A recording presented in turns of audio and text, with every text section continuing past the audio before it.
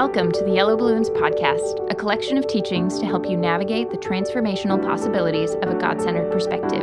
We pray these insights from Scripture will inspire and encourage you. In this episode, we focus on Daniel's prayer as an example of his character and a crucial tool for understanding the prophecies we've looked at previously. In chapter 9, Daniel looks at the prophecies of Jeremiah, and we see how his prayer also connects to the prophecies in the book of Revelation. Daniel's prayer is powerful and revealing. It is both convicting and encouraging for God's people, a no-nonsense supplication and an act of worship.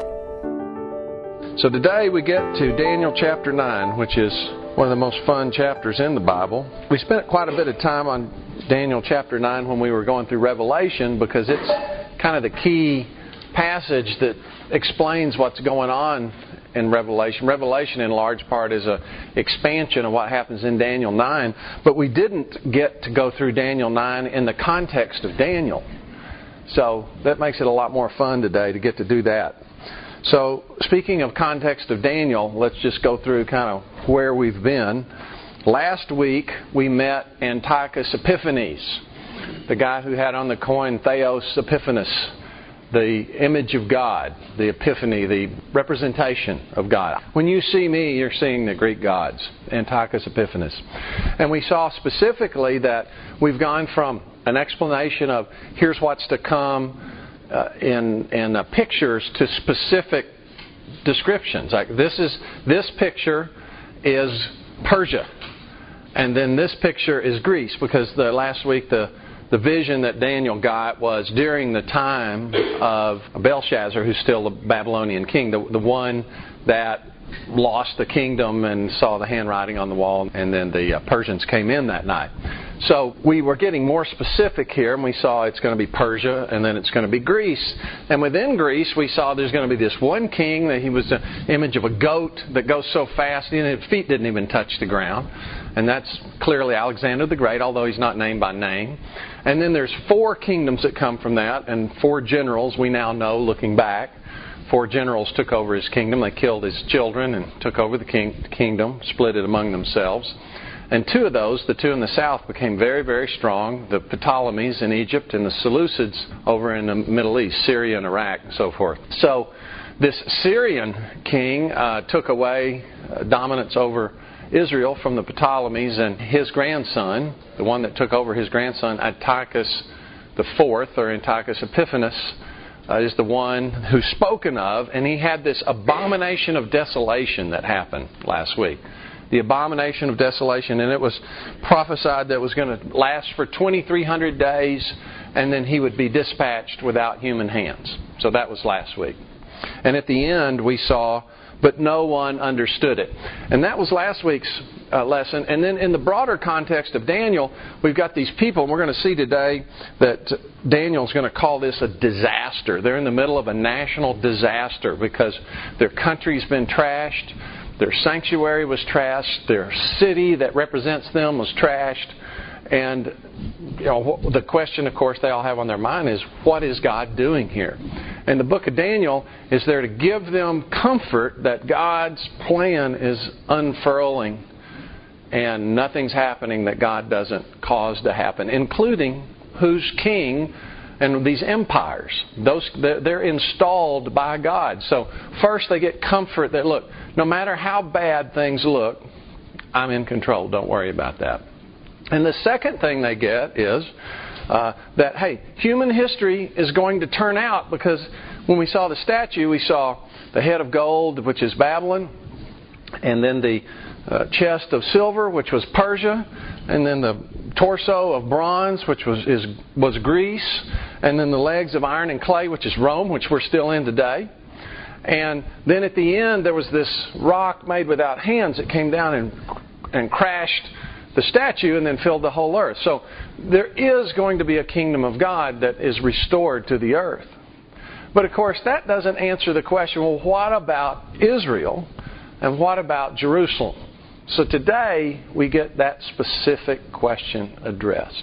Okay, so chapter 9, verse 1. In the first year of Darius, the son of Ahasuerus, of the lineage of the Medes, who was made king over the realm of the Chaldeans. In the first year of his reign, I, Daniel, understood by the books the number of the years specified by the word of the Lord through Jeremiah the prophet, that he would accomplish 70 years in the desolations of Jerusalem. So Daniel is reading the prophecies of Jeremiah. Jeremiah is alive at the same time that Daniel is alive. They're contemporaries. And Daniel considers Jeremiah a prophet and considers what Jeremiah to have written to be true as a prophecy of God. Now this is remarkable in and of itself because, as Dave covered in the very first lesson, when Jeremiah wrote his prophecies and said, look, if Israel disobeys their treaty with Babylon and trusts in Egypt, then I'm going to have the Babylonians come in and trash this land. And the people in Israel said, no, the temple. As long as we have the temple, we're safe. And Jeremiah said, well, look at Shiloh. Look at your neighbors to the north, Israel, the northern kingdom. In 722, the Assyrians came in and trashed it and trashed Shiloh. I was their God too, remember? So if it happened to them, why do you think it's not going to happen to you? It is going to happen to you. Don't listen to these people. Listen to Jeremiah. And of course, he had told Jeremiah all along, I'm giving you a job to do that's going to be really frustrating because you're going to prophesy and they're not going to listen. But Daniel listened. And Daniel looked and he said, hey, there are 70 years prophesied. So let's just go to that, Jeremiah 25:1. The word that came to Jeremiah concerning all the people of Judah. So we got Israel's the northern kingdom. It's already gone, 722. And this first year of Nebuchadnezzar was 605. That's the year that Daniel probably went to Babylon. So we're looking at some time, but it's close to the year 605. So it's been something like 100 years since Israel's gone. So all that's left is Judah, the tribe of Judah and Benjamin. In the fourth year of Jehoiakim, the son of Josiah, king of Judah, which was the first year of Nebuchadnezzar, king of Babylon. So this is in 605, right around it. Which Jeremiah the prophet spoke to all the people of Judah and to all the inhabitants of Jerusalem, saying, from the 13th year of Josiah, the son of Ammon, king of Judah, even to this day, this is the 23rd year in which the word of the Lord has come to me, and I've spoken to you, rising early and speaking, but you've not listened. How do you like that job? So for 23 years you've been speaking, and how's your ministry, Pastor? Well, I have 0 congregants, but I've been really faithful to preach the word. Well, you're a failure then, most of us would say, right? But that's not the case because Jeremiah's been faithful to do what God has told him. For 23 years of frustration, you've not listened. And the Lord has sent you all His servants, the prophets, rising early and sending them, but you've not listened or inclined your ear to hear. They said, repent now every one of his evil way and his evil doings, and dwell in the land that the Lord has given you and your fathers forever and ever. Remember, this is Deuteronomy 30. Choose this day, life or death, blessing or cursing. If you'll do what you know is right in your heart, speak it and do it, then you'll have life. And you can live here as long as you want to. And if you don't, I'm going to boot you out of this land. You're going to be exiled again. Just like humanity was exiled from the Garden of Eden, you're going to be exiled from this land. And you're going to experience death, because exile is a form of death. Verse 7, yet you've not listened to me, says the Lord, that you might provoke me to anger with the works of your hands, to your own hurt. Sin is self-destruction. Always is. Therefore, thus says the Lord of hosts, because you've not heard my words, behold, I will send and take all the families of the north, says the Lord, and Nebuchadnezzar, the king of Babylon, my servant. And we've seen in Daniel that Nebuchadnezzar wrote a chapter of the Bible. You know, he wasn't just doing the will of God. He became the servant of God and testified to the glory of God, and has a fantastic gospel message in the Bible. I will take my servant, the king of Babylon, which to these ears would sing, what do you mean a servant? And this guy's one of the worst in the world, which he was. And will bring them against this land, against its inhabitants, and against these nations all around, and will utterly destroy them, and make them an astonishment, a hissing, and perpetual desolations. Happy message. Moreover, I will take from them the voice of mirth and the voice of gladness, the voice of the bridegroom, the voice of the bride, the sound of the millstones, and the light of the lamp. In other words, your daily activities are going to cease. And this whole land shall be a desolation and an astonishment, and these nations shall serve the king of Babylon 70 years. Then it will come to pass, when 70 years are completed, that I will punish the king of Babylon and that nation, the land of the Chaldeans, for their iniquity, says the Lord. And I will make it a perpetual desolation. So that's the prophecy. And it happens in 605. And the Persians took over in 539. So that's like 66 years later. 67 years by the lunar calendar. So we're within 3 years of the 70 years, and Daniel's reading this stuff. He's obviously a student of the Bible. Remember, he went to Babylonian University and was 10 times better than all the Chaldeans, and he knew their stuff and still didn't buy it, which meant he was so steeped in the Scriptures and the truth that he could learn another perspective without adopting it. So not surprising that he would be able to discern things like this, right? So he looks down and he says, gosh, we're within 3 years of this prophecy. Now, just as an aside, from what I read, scholars are a little confused. It says when the 70 years are completed, and here we are, the 70 years haven't been completed from 605. It's before the 70 years, and the Babylonians have already been thrown out. But I looked at this. This is a little dangerous because I'm not a grammarian, far from it. I grew up in West Texas. We don't do grammar in West Texas.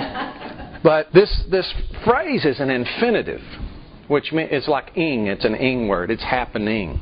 The point is that the language allows for you to say during this time period as opposed to at the end of the time period. Okay? So I don't think Jeremiah would have been confused by this, of saying, well, wait a minute, why did this happen sooner than I expected? What he's looking for is, okay, the Persians have taken over, the Babylonians have been dispatched, so when are you going to restore Jerusalem? That's what he's focused on his mind. So, 9 verse 3, then I set my face toward the Lord God to make request by prayer and supplications with fasting, sackcloth, and ashes. And I prayed to the Lord my God and made confession. Now, as we go through this prayer, I want you to notice, and I'll try to emphasize it some, how much we there is. It's not they, it's we. So Jeremiah is taking on the guilt on himself too, because I'm part of this nation too. I'm part of this, and this is a national problem, not an individual problem. And this is one of the great things about Daniel. He's such an amazing leader. He's not trying to find who to blame. He's trying to find a solution. And in life, if we spend time and energy finding someone to blame, then what we're going to do is create a culture where everybody's trying not to be blamed instead of trying to accomplish something. And Daniel is an accomplisher. Just one more reason why he's one of the great men of the Bible. Okay, verse 3. Then I set my face toward the Lord God to make requests by prayer and supplication with fasting, sackcloth, and ashes. And I prayed to the Lord my God, made confession, and said, O Lord, great and awesome God who keeps His covenant and mercy with those who love Him and with those who keep His commandments. We have sinned and committed iniquity. We have done wickedly and rebelled, even by parting from your precepts and your judgments. So he not only believes that Jeremiah is true, he personalizes it. Neither have we heeded your servants the prophets who spoke in your name to our kings and to our princes and to our fathers and all the people of the land. O Lord, righteousness belongs to you, but to us shame of face, as it is this day. To the men of Judah, to the inhabitants of Jerusalem and all Israel, those near and those far off, and all the countries to which you've driven them because of the unfaithfulness which they've committed against you. O Lord, to us belongs shame of face, to our kings, our princes and our fathers, because we have sinned against you. To the Lord our God belong mercy and forgiveness, though we have rebelled against Him. We've not obeyed the voice of our Lord our God to walk in His laws, which He set before us by His servants the prophets. Yes, all Israel has transgressed your law and has departed so as not to obey your voice. Therefore the curse and the oath written in the law of Moses, the servant of God, have been poured out on us because we've sinned against Him. Life and death. Choose this day which one you want to have. You want to have death? Okay, well, we did it and we got it. Verse 12, and He has confirmed His words which He spoke against us and against our judges who judged us by bringing upon us a great disaster. For under the whole heaven such has never been done as what has been done to Jerusalem. As it is written in the law of Moses, all this disaster has come upon us, yet we have not made our prayer before the Lord our God that we might turn from our iniquities and understand your truth. Therefore the Lord has kept the disaster in mind and brought it upon us. For the Lord our God is righteous in all the works which He does, though we've not obeyed His voice. And now, O Lord our God, who brought your people out of the land of Egypt with a mighty hand, and made yourself a name, as it is this day, we have sinned. We've done wickedly. So we're just repeating Egypt again. Of course, that's going to play into his argument here in a minute. O Lord, according to your righteousness, I pray, let your anger and your fury be turned away from your city, Jerusalem, your holy mountain. Because for our sins and for the iniquities of our fathers, Jerusalem and your people are a reproach to all those around us. Now therefore, our God, hear the prayer of your servant and his supplications, and for the Lord's sake cause your face to shine on your sanctuary, which is desolate. See, your name's being tarnished by what's happened here. Now, everybody gets that we're your nation. And the reproach falls not just on us, but on you by extension. So please restore us. Now it's interesting here, he didn't say, I saw the 70 years and so I said, okay God, make it happen now, and here's the way I want you to make it happen. That's our bent, isn't it? We see this coming, and this is the way we would like to have it. Because our tendency is to treat God as a cosmic vending machine. That we can try to find an angle to get what we want. Not Daniel. What Daniel does is he says, okay, God pronounced 70 years of judgment. He could tack on another 70. Like, God is God. So what I'm going to do is I'm going to go to God and say, look, this was our problem to begin with. And I'm coming to you on behalf of my people and interceding and saying, would you please turn away your wrath? Because it's our fault. But you're righteous. And your name is in this too. If you'll turn us, it will not only restore us, your people. It'll restore your name. He goes on with that. Verse 17. Now therefore, our God, hear the prayer of your servant and his supplications. And for the Lord's sake, cause your face to shine on your sanctuary, which is desolate, for your sake. O my God, incline your ear and hear. Open your eyes and see our desolations in the city which is called by your name. For we do not present our supplications before you because of our righteous deeds, but because of your great mercies. O Lord, hear. O Lord, forgive. O Lord, listen and act. Do not delay for your own sake, my God. For your city and your people are called by your name. What a prayer, huh? This teaching will continue in the following episode. Thanks for listening to the Yellow Balloons podcast. If you want more information on adopting a God-centered perspective, visit our website at yellowballoons.net. And if you have any questions related to what you just heard, we would love to hear from you. Please email us at contact@yellowballoons.net. Thanks for listening.